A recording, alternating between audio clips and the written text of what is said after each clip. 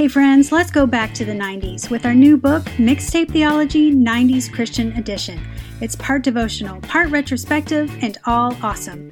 Rediscover the wonder of songs like The Great Adventure and Jesus Freak as you uncover their spiritual significance. But you know, we couldn't just give you a book without some 90s Christian cheese. We've included some original comics and hilarious retrospectives. Michael Tate of Newsboys and DC Talk calls Mixtape Theology the ultimate nostalgic throwback, and Michael W. Smith calls it a great read. Mixtape Theology will have you falling in love with these songs and the gospel all over again. It's nostalgia served with a side of renewed faith, and it's available now at Amazon and Walmart.com. Now, back to the podcast.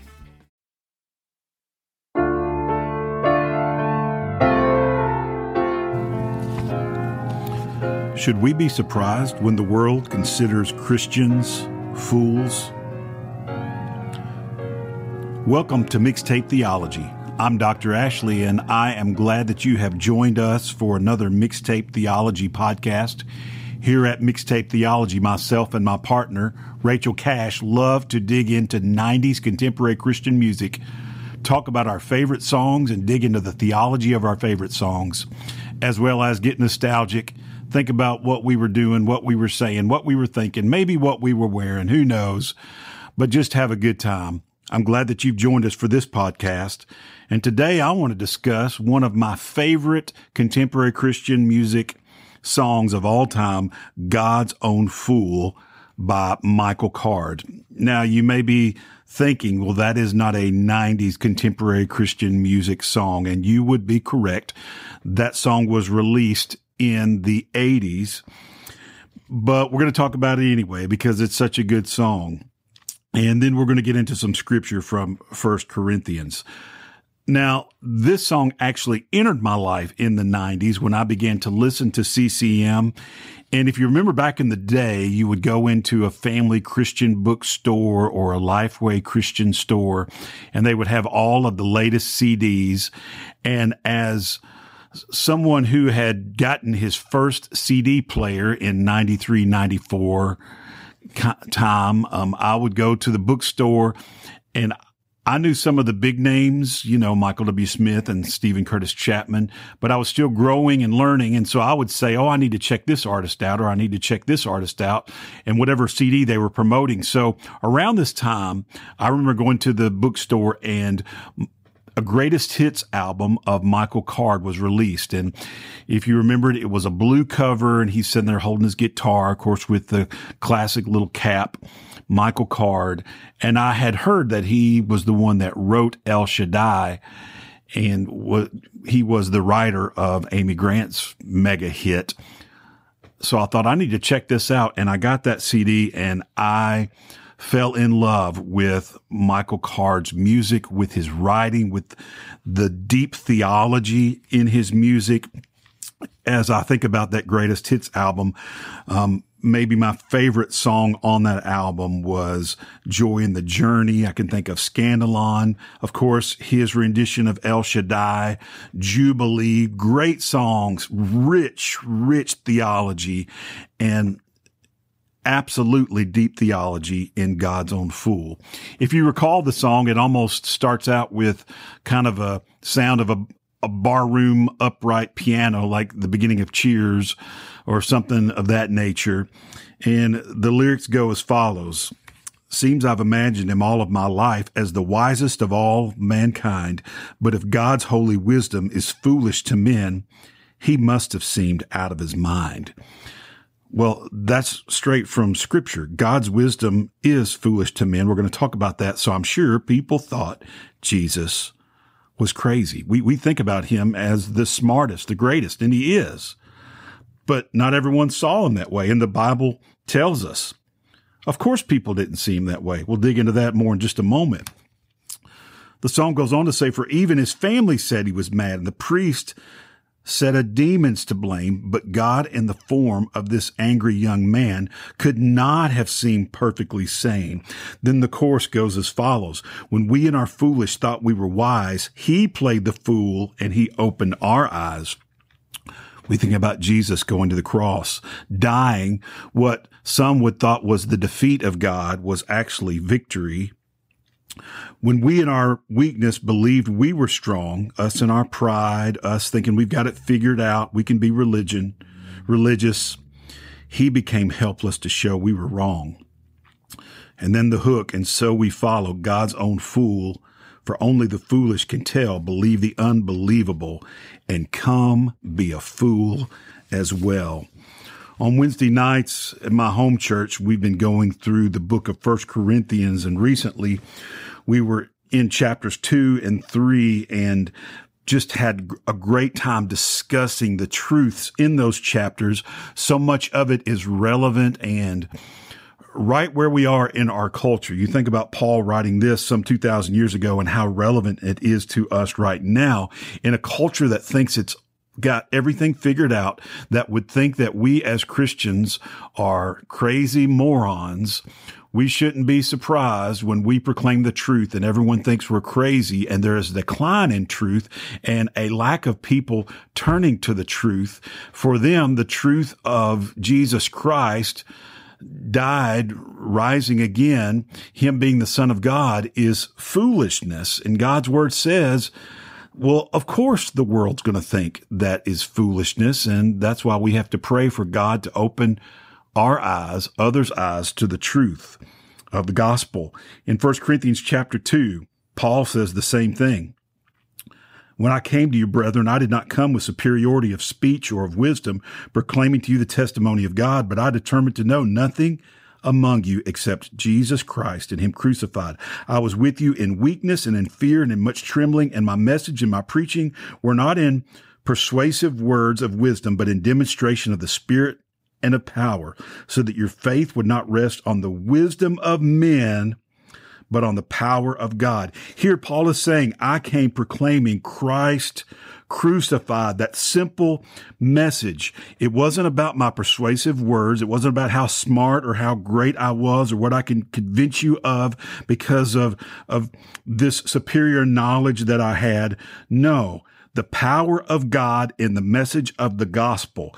It will be foolishness to the world, but yet we proclaim it, and God changes hearts and lives when they hear and have faith in that message. Paul goes on to talk about in verses 6 and 7 how that we speak of God's wisdom, and it's a mystery.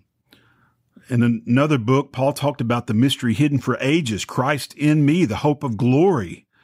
So when we have faith in the Son of God, this mystery that was hidden for ages, the Old Testament didn't understand who the Messiah truly would be, what he would be about, and that God himself would come in the form of his Son and his Spirit would live in us. And now by faith, we see this mystery.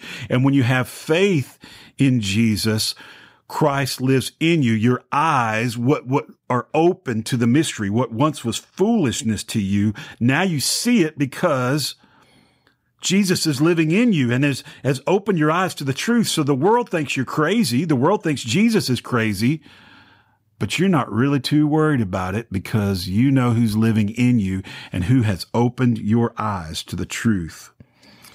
It goes on in verse 10 of chapter 2. Paul says, for to us God revealed them through the Spirit, for the Spirit searches all things, even the depths of God. For who among men knows the thoughts of man except the Spirit of man which is in him?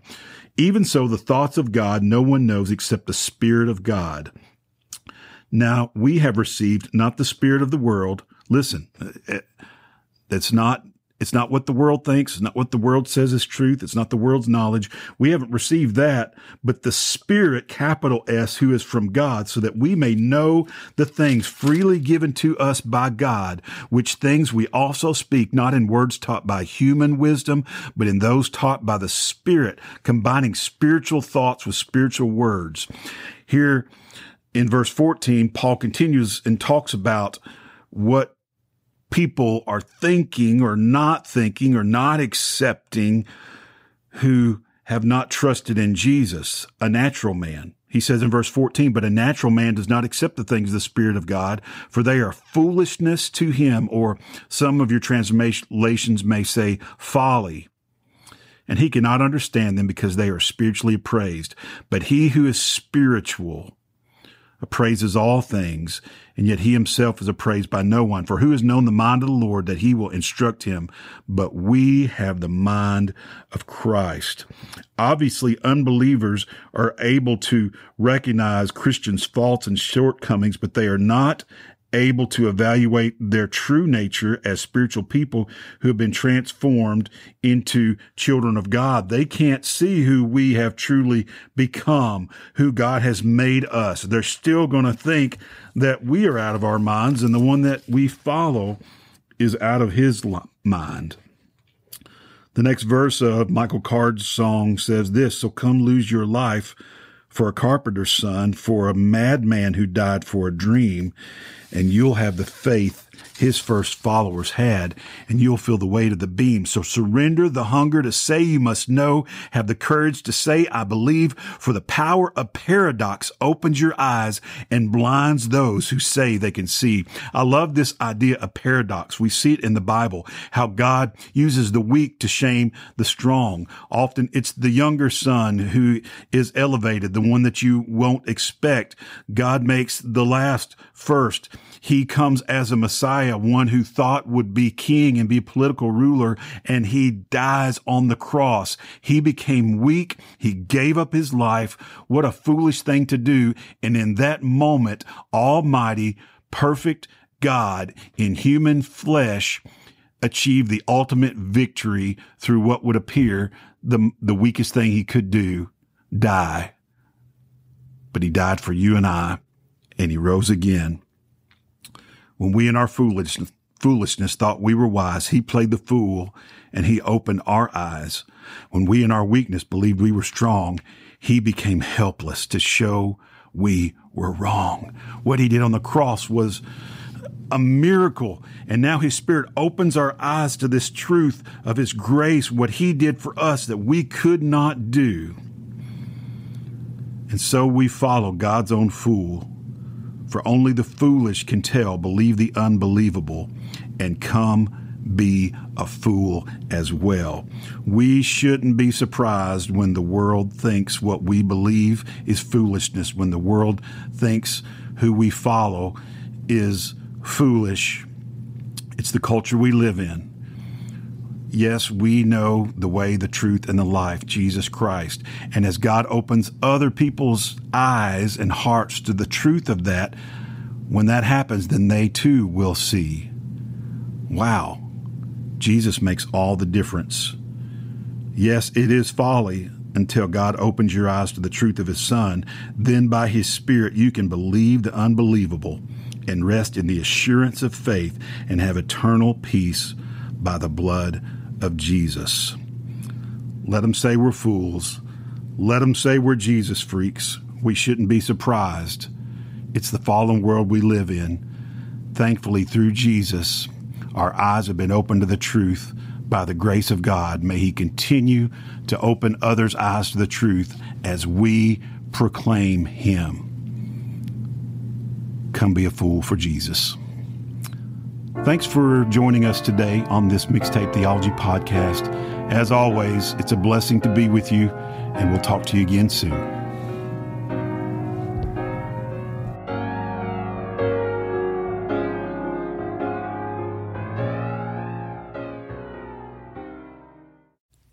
The Mixtape Theology podcast is part of the NRT Podcast Network. Find more Christian music-related podcasts at newreleasetoday.com.